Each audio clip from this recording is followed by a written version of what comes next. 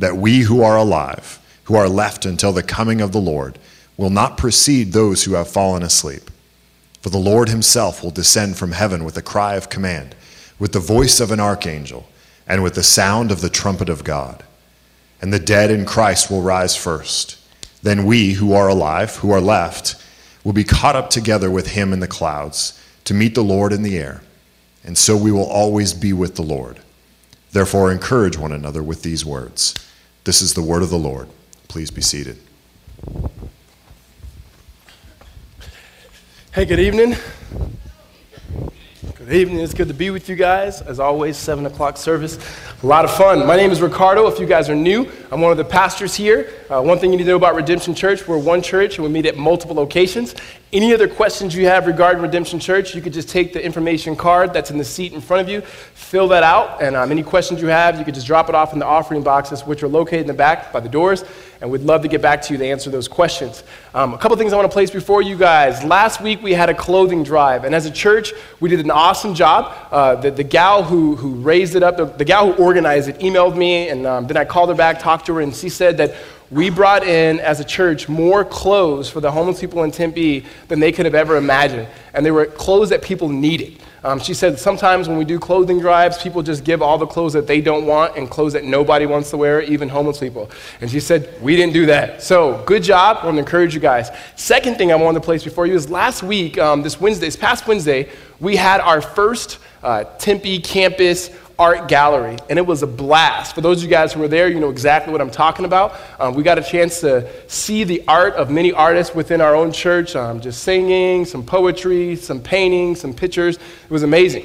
When you walked in, on the way in, you would have seen a picture with 2 hands and then 2 feet. If you didn't see it, check it out in the lobby on your way out. That picture was made by Autumn, who's one of the gals here in our congregation, and we're going to give that picture to Maggie's place. Now, the significance of that is when the picture came in on Wednesday night, it was green and blue, and I thought it was black and white. The guys corrected me. I'm colorblind, clearly.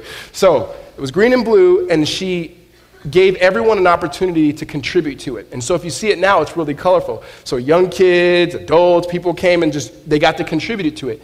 Now, the significance of that is that is a physical representation of what we'll all be able to do next week, tangibly and financially, that we'll all be able to contribute to Maggie's Place. If you weren't here last week, Maggie's Place is a place that for our Advent giving this year that we're going to raise $30,000 or more to be able to give to Maggie's Place. And so I wanted to remind you, that's next Sunday, December 18th, we'll have a special offering above and beyond our tithe and offerings to give to Maggie's Place. If you're here and you know you're going to be leaving or you're going to be out of town next week, you can contribute to Maggie's Place tonight by just filling out a check, and then the memo, just put Maggie's Place and make the check out to Redemption Church. All the proceeds, all the money will go to Maggie's Place.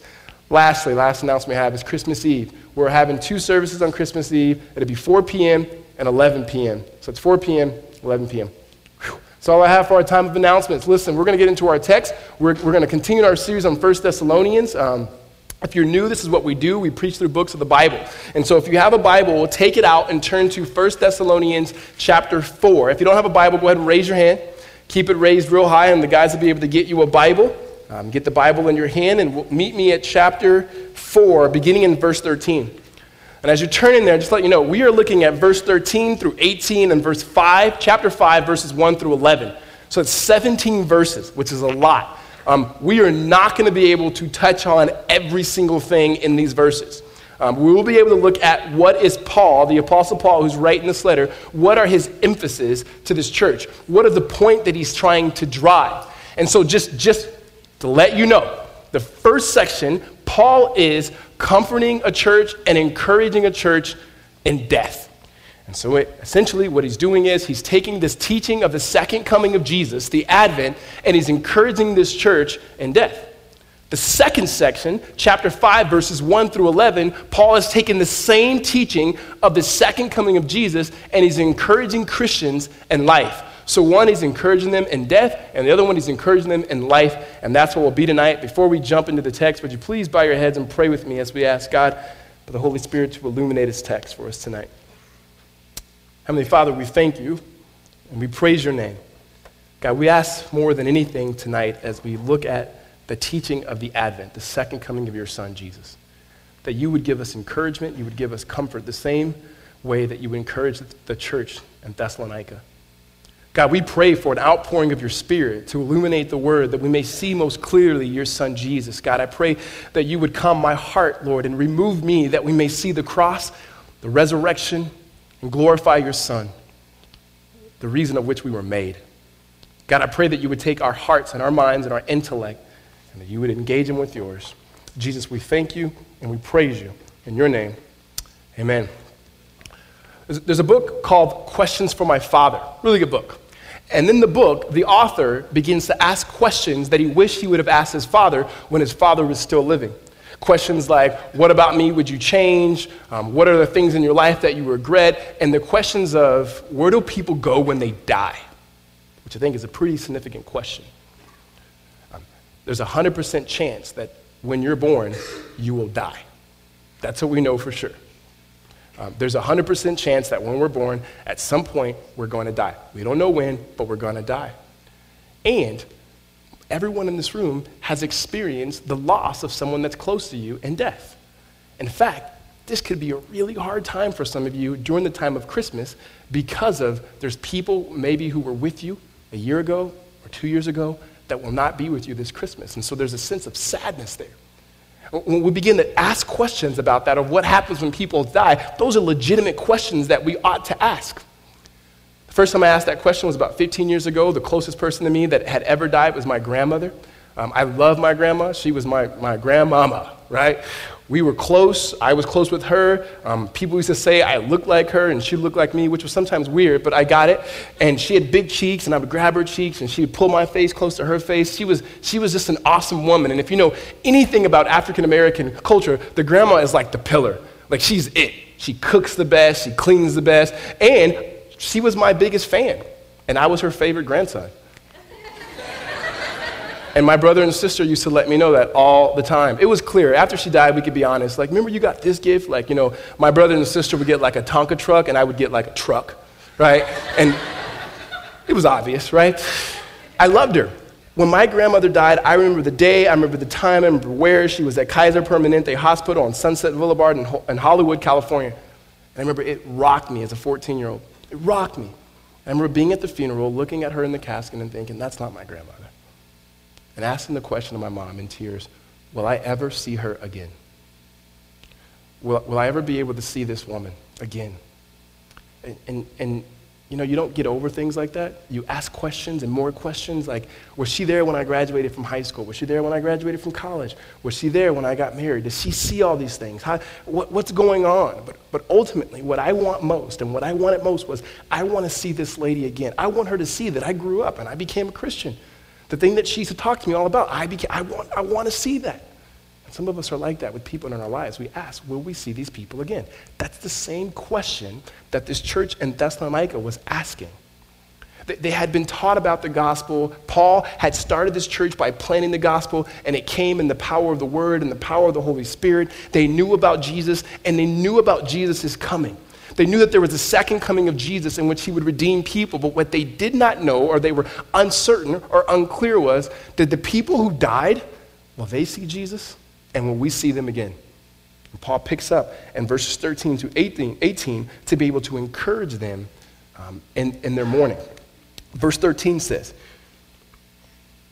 we do not want you to be uninformed, brothers, about those who are asleep, that you may not grieve as others do who have no hope. Verse 13 kind of sets it out that Paul had taught them many things, but there was one thing, at least one thing that we know that Paul had not communicated, at least clearly, and that question was, what happened to Christians when they died? And so Paul says, I don't want you to be uninformed about those who fall asleep.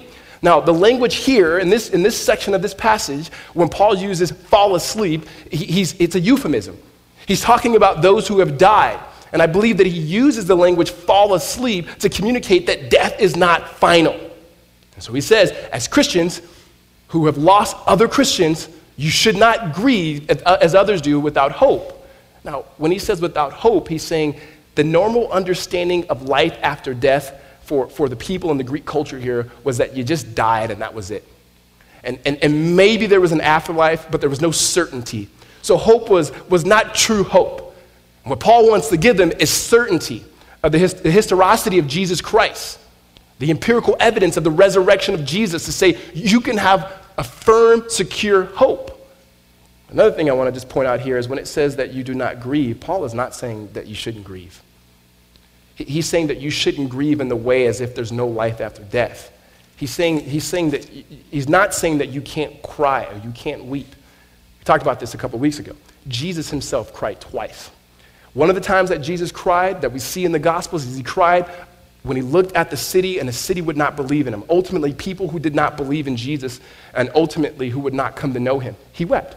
And the second time that he wept, that when he was at the funeral or at the gravesite of his good friend Lazarus, and it says that he wept. And so by no means does the Bible ever teach that we shouldn't grieve. For centuries, Christians have taken this text and said that we should be somewhat stoic. Somewhat, if people die, who cares? It doesn't matter. God's going to come back. And that's not it. Because many of us know exactly. Sometimes it's uncontrollable. That when you think about someone you've lost, when you think about someone you love, you can't help but be able to mourn. You can't help but have a sense of sorrow because there's a loss. You suffered loss. And Paul is saying, I want to be able to encourage you. I want to be able to comfort you in that. And he goes forward in the next several verses.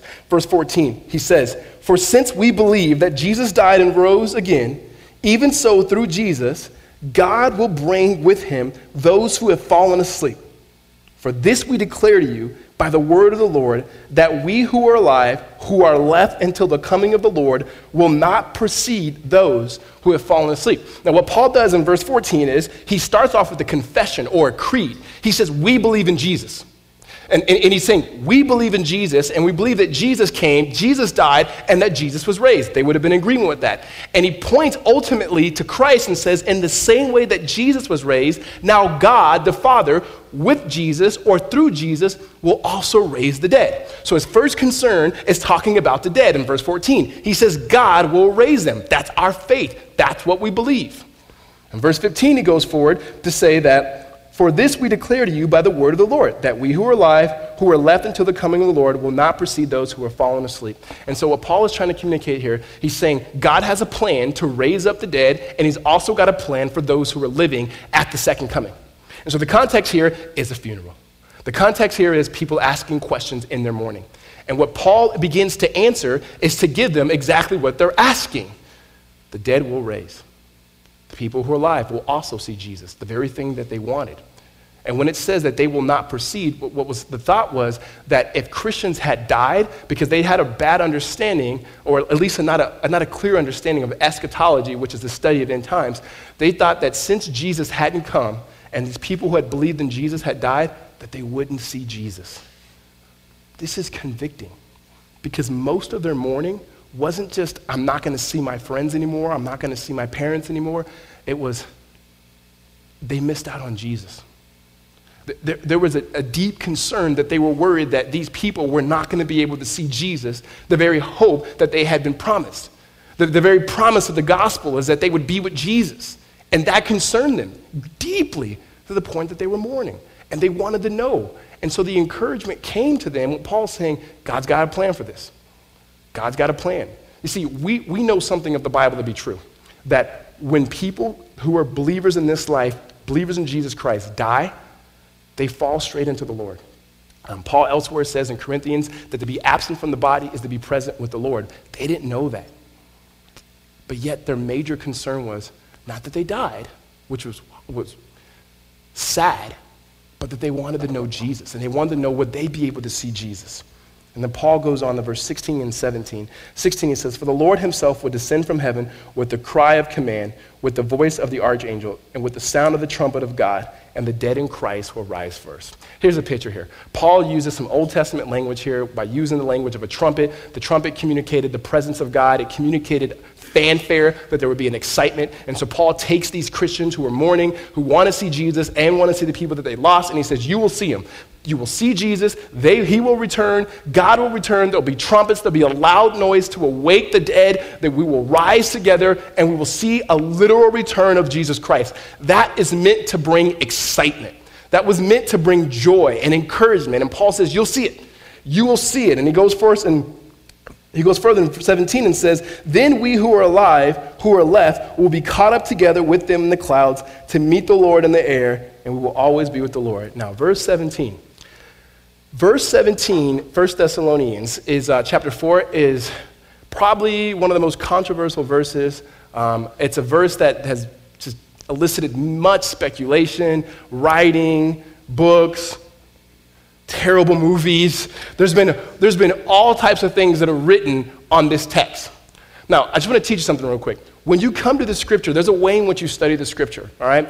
And so what you have to do first is you have to ask the authorial intent, meaning what did the author of the Bible, of this particular letter, meant to say to his original audience? So what did it mean to them? And then we take, then what does it mean for us? We can't just say, what does it mean for us now before we understand what it meant to its original audience. This is healthy. And the reason why this is healthy is Paul's point here is not to communicate maybe some things that we've been taught. The primary point here, again, the context, it's after a funeral. People are sad. They want to know, will our friends see Jesus and will we see our friends? That's the question that they're asking. And that's the answer that Paul is trying to give them. So let me explain, 17. It says, then we who are alive, who are left, will be caught up together to meet them in the clouds with the Lord in the air. Now, here's the picture. If you're not a Christian right now, this is where you completely check out, and I get it. We get really weird. And so Jesus says, right here, Paul says that the dead will rise, and those of us who are alive will rise when Jesus comes, and we'll meet in the air in a cloud. That's different, right? But that's what's going to happen. That's what's going to happen. What are we going to be doing in that cloud? I have no idea. Dancing, singing, I have no idea. Here's what Paul's trying to communicate, though. We will be with Jesus, and we will be with those who believed in Jesus. That's what matters. So often, people speculate, and they say, well, that means we're going to go straight to heaven, or we're going to come straight down to the earth, and we're going to have this rain or this rain. The rest of the Bible speaks to things like this. This text in particular, Paul's main concern is not about our geographical location when Jesus returns. He leaves us in the clouds in this text. Because for Paul, the main thing was, as he drives it home in verse 17, is that we will always be with the Lord. Jesus was the main thing. This is the same Paul who said, to live is Christ and to die is gain. The same person who said, I've been crucified with Christ and I no longer live, but the life that I live now, I live in confidence or in faith of the Son of God who loved me and he gave himself for me. That what mattered to these people is that the thing that drew them together is a thing that they will have forever. And in 1st and 2nd Thessalonians, or excuse me, 1st and 2nd chapter that we read, what we saw was the gospel did something. It created something that was completely unique in this city. In the city of Thessalonica, you had an urban church. You had poor people, you had young people, you had rich people, you had Jewish people, you had Gentiles people who were coming together mainly for the gospel, who were coming together mainly because of Jesus. Just like you and I. There are people in this room that you know you would not be friends with the person next to you if it wasn't for Jesus. You know it. You look at them and you go, you're different than me, you dress different than me, I don't like your jeans, they're too baggy, they're too skinny, you're too tall, you're too short, your music's terrible, whatever it may be, but we're together because of one thing. It's because of Jesus. Apart from Jesus, we would not be friends. Some of you guys, apart from Jesus, you wouldn't even be married. But what draws you together ultimately is your mutual concern and love for the nature and the work and the person of Jesus Christ. Now, that has been separated from this church. That's been torn apart. And so Paul, to encourage them, says, what drew you together? Your mutual love for God and what he has done for you, and your love for each other will be with God forever. That's the point of verse 17. Amen? Paul is not talking about us getting caught up. He's not talking about us being left behind. He's talking about us being with Jesus. And this was supposed to be an encouragement. You see, the Bible was not meant. Is there questions that we have from this? Of course. But the Bible was not written to gratify our curiosity. The Bible was written and intended to give us a way and a means in which we ought to live in response to Jesus as Christians. And so Paul brings it home in verse 18. He says, therefore, meaning everything that he has just said, therefore, encourage one another with these words. Meaning this was meant to encourage. So this is something that should be read at funerals. It's something that we should comfort people with.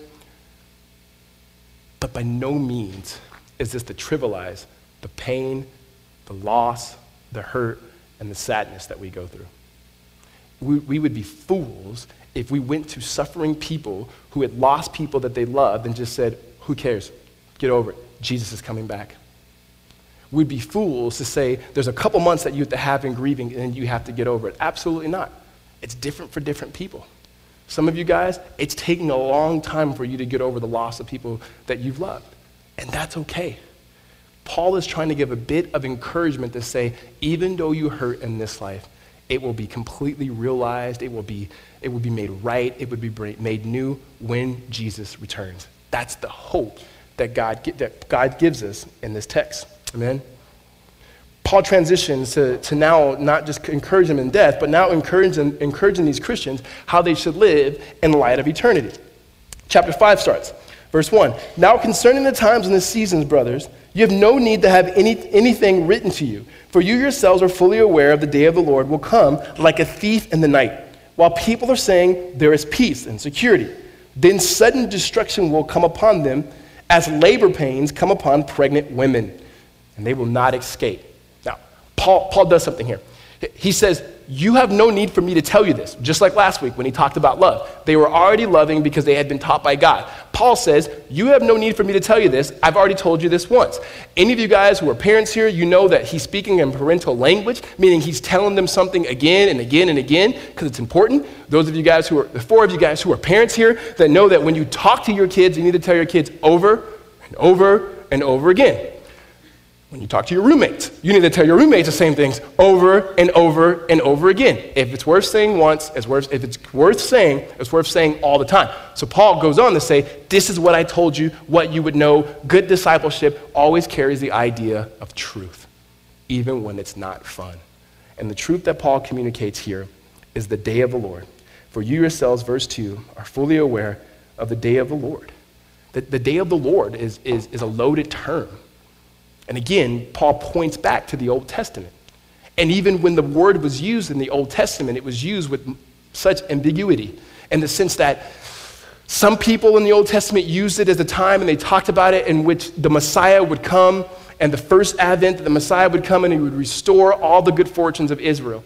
And then you read passages in texts like Amos where it talks about that their people will be living in prosperity and they'll be looking for peace, and yet destruction, judgment, and wrath will come.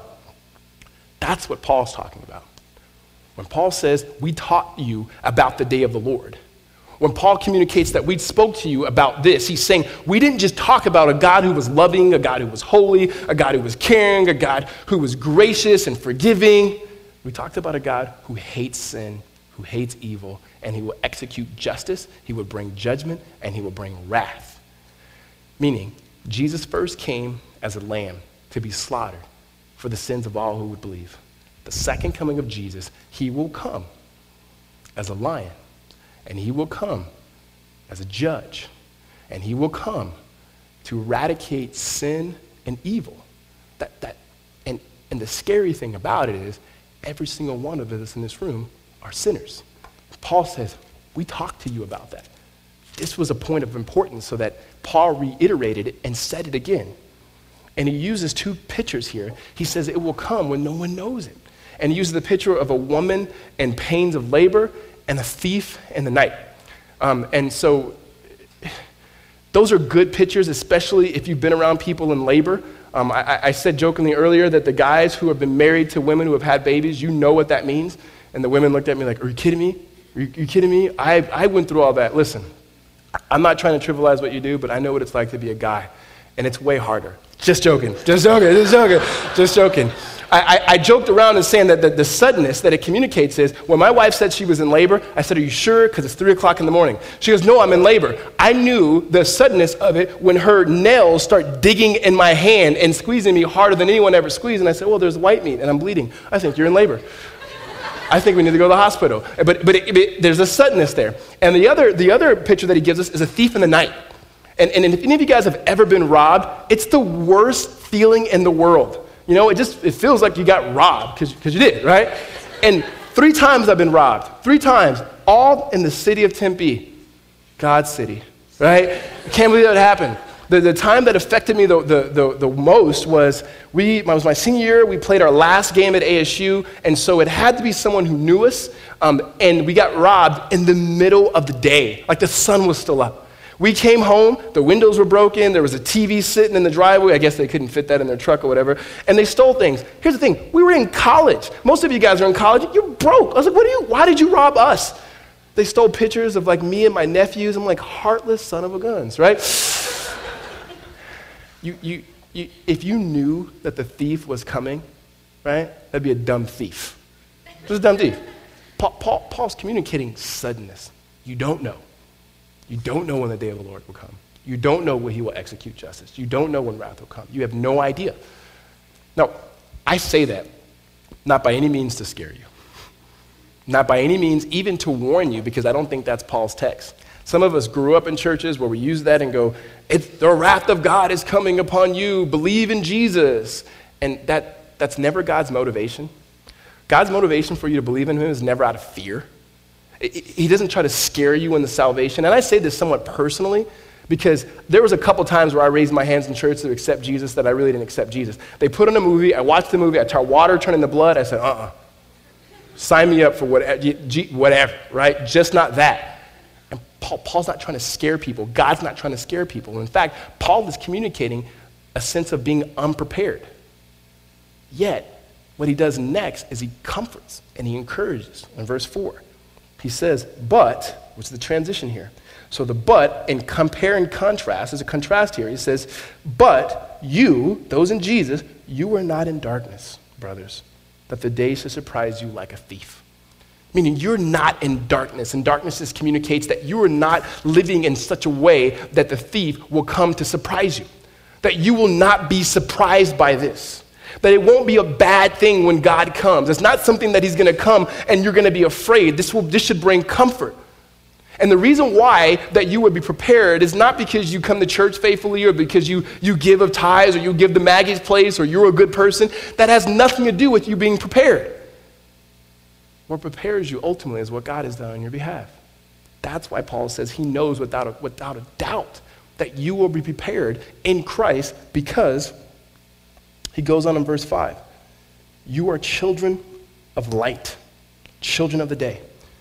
Paul's communicating that what makes you prepared for that day, the reason why Christians don't have to be afraid and why God is not trying to fear us into believing him is that God has done something in our status. God has done something in our position. He's taking all of us who by nature, by choice, have been sinners, children of wrath, but now in faith in Christ Jesus, he's delivered us from the kingdom of darkness to the kingdom of his beloved Son, of which now we are now sons and daughters of the King. Paul says it elsewhere that he gives us his spirit that testifies with our spirit that we are children, and it cries, and an experiential cry, Abba, Father. So what makes us comfortable, what makes us have comfort and know that we're prepared is not what we do, but it's completely, fully in what God has done in Jesus. That's good news. That's really good news. Because there's nothing that you're doing now, there's nothing that you will do later if you have faith in Jesus that ever chases that away. It never changes it. God's a good dad. He's a good father. He's not looking at you, waiting on you to make a mistake so he can put you back in this department. He says, no, you're children of light. That's not going to change. Paul's encouragement there is because you know that you're a child, now live like it. There's certain characteristics of families. You get families on your street. Oh, that's a such and such family. They never mow their grass. Oh, that's a such and such family. They get all A's. They're good people. Oh, there's a such and such family. Right? There's certain characteristics of certain families, and God is saying, because you are a child of God, live like it. Live like it. Because your status has been changed, live in light of Jesus. He goes forward to mix some metaphors with night and day. Verse 6, he says, so then let us not sleep as others do, but let us keep awake and be sober. For those who sleep, sleep at night, but those who get drunk at night. Now, Paul, again, is doing the contrasting. He's saying those who sleep, and he's not talking about people who are dead now. He's saying there's darkness and sleep, and there's light and being awake. What he's trying to do is compare the two different worldviews that we live in. There's a worldview that lives without an understanding of who God is, an understanding of who Jesus is, that rejects it, and he's saying that's not what you should be in. That is completely at odds and at opposite of the worldview that you should live in. A worldview that at its center has Okay, I'm gonna get this. At the center of this, it has the birth of Jesus, the life of Jesus, and the death of Jesus, and the resurrection of Jesus. So one worldview has no God. This worldview has Jesus at the center. And Paul says That's what it means to be awake. That's what it means to be sober. To be sober means to be alert, to be aware, to live in light of the fact that Jesus is coming back to redeem, to save, to restore. He is coming back to bring justice and wrath, but not for those who believe in Jesus. So that's what Paul is communicating. And he closes this part in verse 8 when he says, but since we belong to the day, let us be sober, having putting on the breastplate of faith, love, and for the helmet, the hope of salvation, the Christian triad. Paul says, here's how you will grow in your status. This is how you will grow in understanding that you are children of God. In essence, this is how you should act if you are in Christ Jesus. You will have faith in Jesus. That's one way you will grow. You will understand the love of Jesus that he has for you. That's another way you will grow. And you will have a sense of security. In verse 3, he talks about people who have no hope. And it says they will think they have peace and security, and the day of the Lord will bring wrath. Paul says there's a guarantee for those who are in Christ Jesus that you should have security, that you should not be afraid of Jesus coming back because you have the hope of salvation, faith in Jesus Christ, and the love that is yours that you can never lose. And so Paul says that's how we should live. That should be an encouragement to the church, that Jesus is coming. But here's the problem. I got 3 things that I want us to walk away with. 2 reasons is why we don't believe in that, or why the return of Jesus Christ doesn't encourage us, and 1 way why we should believe it. The first thing is why we don't believe that. When we hear the return of Christ, even if you try this whole Advent season, what I've been trying to do, even praying is, Lord, help me desire you. Help me want your return. Because if I had to be honest, and you had to be honest, that we just don't really think about it, or at least aware of, or desire Jesus coming back. I was at a funeral a couple of weeks ago of the wife of a good friend of mine, and one of the women that got up to speak, she talked about how her husband had died, and the whole time she just rejoiced of longing and yearning for the day that Jesus would return. And I thought, gosh, I just don't have that. And if I had to be honest, it's because my life is pretty comfortable. I mean, there's some things that happen that I don't like, can't say words sometimes that I want to say, and there's days that my kids get on my nerves, never my wife. And there's just, for the most part, I'm just okay. I'm happy to be a Christian. I love Jesus, but really now it's kind of a good deal. And that's where we are. The first reason why it's hard for us to believe that is Jesus is not enough anymore. And I tag on anymore because if those of us, we've had seasons, we've had moments in our life where Jesus was it. We've had moments where we felt so near to the Lord. Even subjectively, we felt that we would have sold everything, that we would have been like the man in the scriptures and said, this is the treasure that I found, take everything else. Take it away. Because I don't care, because I have Jesus. For me, that was my first 3 or 4 years as being a Christian. I could care less. I get rid of all types of things in my life. Some of them I wish I still had back. But I got rid of all types of things, friends, people. It just didn't matter to me because I really love Jesus. But then what happens with most of us is we continue to live. We continue to grow. And then we want Jesus plus something else. We want Jesus plus a spouse. We want Jesus plus a family. Jesus plus a promotion. Jesus plus a better degree. Jesus plus something else. That's usually a good thing, but not the main thing. And just simple math here. For those of you who go to ASU. Simple math here. Jesus, hey, I went there too. Come on, we're all stupid. So there's a sense that we're there. Praise the Lord. Jesus plus nothing. See, I jacked it up. Jesus plus anything else equals what? Yeah, nothing, all right? Jesus plus anything else equals nothing because it clouds it. We put things at the same level as the one in whom we loved, the one in who gave himself infinitely for us, and then we move on to something. And so the idea of Jesus coming back sometimes gets in the way of our plans. A simple thing, a stupid thing, but this is how we live, is I remember being a senior in high school, and it was Thursday night before our Friday night state championship game. And I grew up in a church where we watched all types of Left Behind movies and everything, and I just knew the rapture could come at any day. I grew up in Southern California, so there's earthquakes. Anytime there was an earthquake, I got on my knees, Lord, I believe in you. I just whatever it took, right? And I remember thinking, what if he came back tonight? I prayed, this is sad, but I prayed and said, God, if you're there, if you're going to come back tomorrow, can you come back on Saturday? And so we can play in the state championship game, because I really would want to play in the state championship game. And I guess in some weird way he answered that prayer, you could think, but Sort of. There's a sense that we're like that.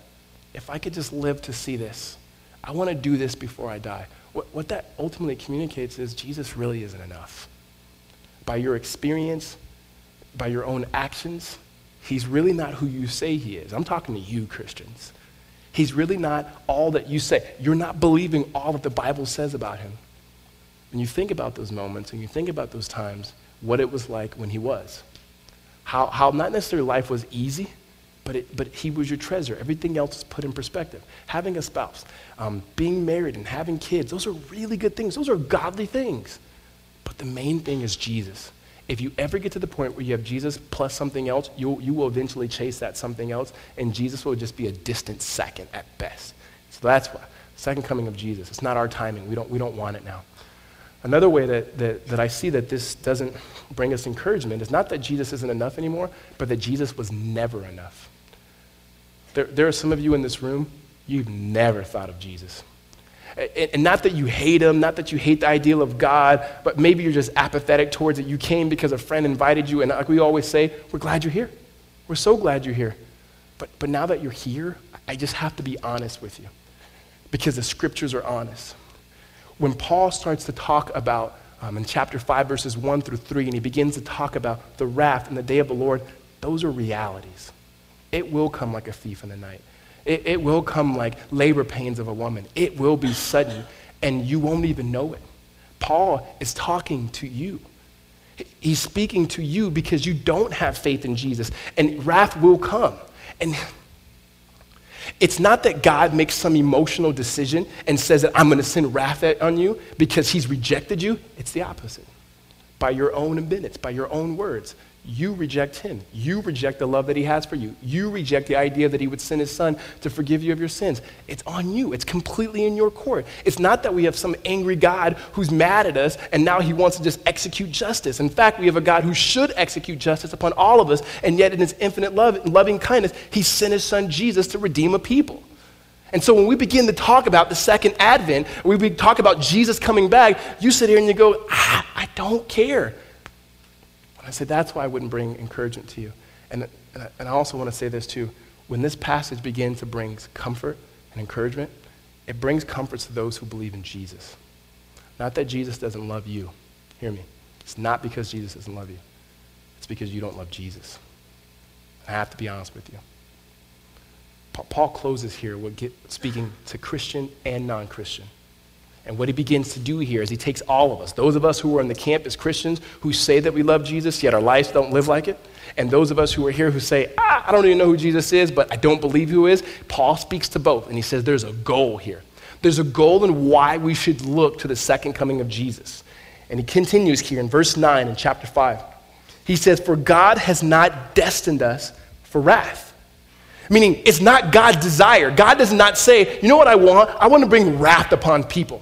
That's not his desire. That's not his heart. He does it because people reject him because of their own sin. God's desire is not saying, I don't like you, I don't like you, and I don't like you, therefore I will do these things. In fact, it's the opposite. He says, I have not destined you for wrath, but to obtain salvation. That's the goal. To obtain salvation. Now, Paul puts a word in here that I think is very important for us to understand. He could have just said, God doesn't destine for wrath, but for salvation. But he puts something in the middle here, that word obtain. And the word obtain means to acquire or to know.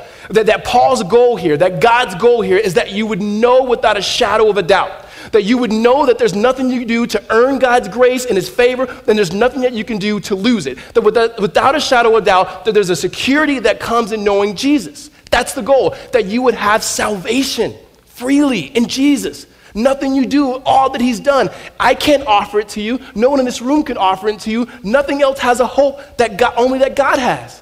And it's a real hope. It's abiding hope. It's a true hope. So he pleads with the Christian to say, there's a way that Jesus can be enough. And he pleads with those of you who are not Christians, and he says, there's a way that Jesus can be enough. And the goal is that you would obtain salvation. And he talks about the agent is through Jesus Christ. Verse 10 is the means, who died for those of us who would believe in him. He died for us, whether we are awake or asleep, that we might live with him and live with him forever. I can't say this more clearly. Only in Christ Jesus you are more loved and accepted than you ever dare hoped. Every single one of us, if we were being honest with ourselves, what we are looking for in the things of this world, what we are looking for in a spouse, what we are looking for in school, what we are looking for in work and occupation, what we're looking for probably 2 or 3 things: to be loved without a doubt, to be accepted, to be approved, to not to be rejected. And yet everything else that we place our faith in will do that. Our families will do it at some point. Our boyfriends will do it. Our girlfriends will do it. Our husbands will do it. Our jobs will do it. At some point, they will fail you or you will fail it. And what the Bible teaches us is that Jesus Christ is the only one who will never fail you. He's the only one who says, I will never leave you nor forsake you. And when you fail him, he died on the cross for you. He forgives you. He loves you. There is no other hope. Amen? Paul closes with this. Verse 11, therefore, because you can have faith in Jesus Christ, because you do have a secure hope in salvation, encourage one another and build one another up, just as you are doing. Meaning the purpose of it all is when people are suffering, when they of loss, point them to Jesus. How we will aspire to live in light of Jesus' coming, how we would desire to see Jesus and grow, that would encourage us, is to point each other to Jesus. At the end of the day, what this church wants to be about is people who know and see that God the Father has given us his son Jesus, and he's given us the Spirit, which again points to Jesus. Amen? Let's pray. Father, it is not always easy by any means to preach truth. And I say that, and not even in an arrogant way, Lord. I don't know truth on my own, and neither does anybody in this room, but you have given us truth in your son Jesus, who said he is the truth, and he's also the way. And not the way to escape this world, not the way to escape suffering, not a way to even escape death. For you yourself, Lord, entered into this world to die. Lord, that's why we celebrate Christmas, because it was joy, because God had entered in. He'd entered into our mess, that you'd entered into our pain, that you'd entered into our suffering. You've entered in even to our tears, Lord. That as Jesus wept over his friend Lazarus, not just for Lazarus, but he weeps with us as we weep. Father, we pray that by your Holy Spirit, God, that we would see you and cultivate a relationship with you, Lord, that is bigger than we've ever imagined, that you truly would be enough. And so, Lord, we repent that we look to things, Lord, good things in which you've given us to point to you, but we, Lord, we point to them.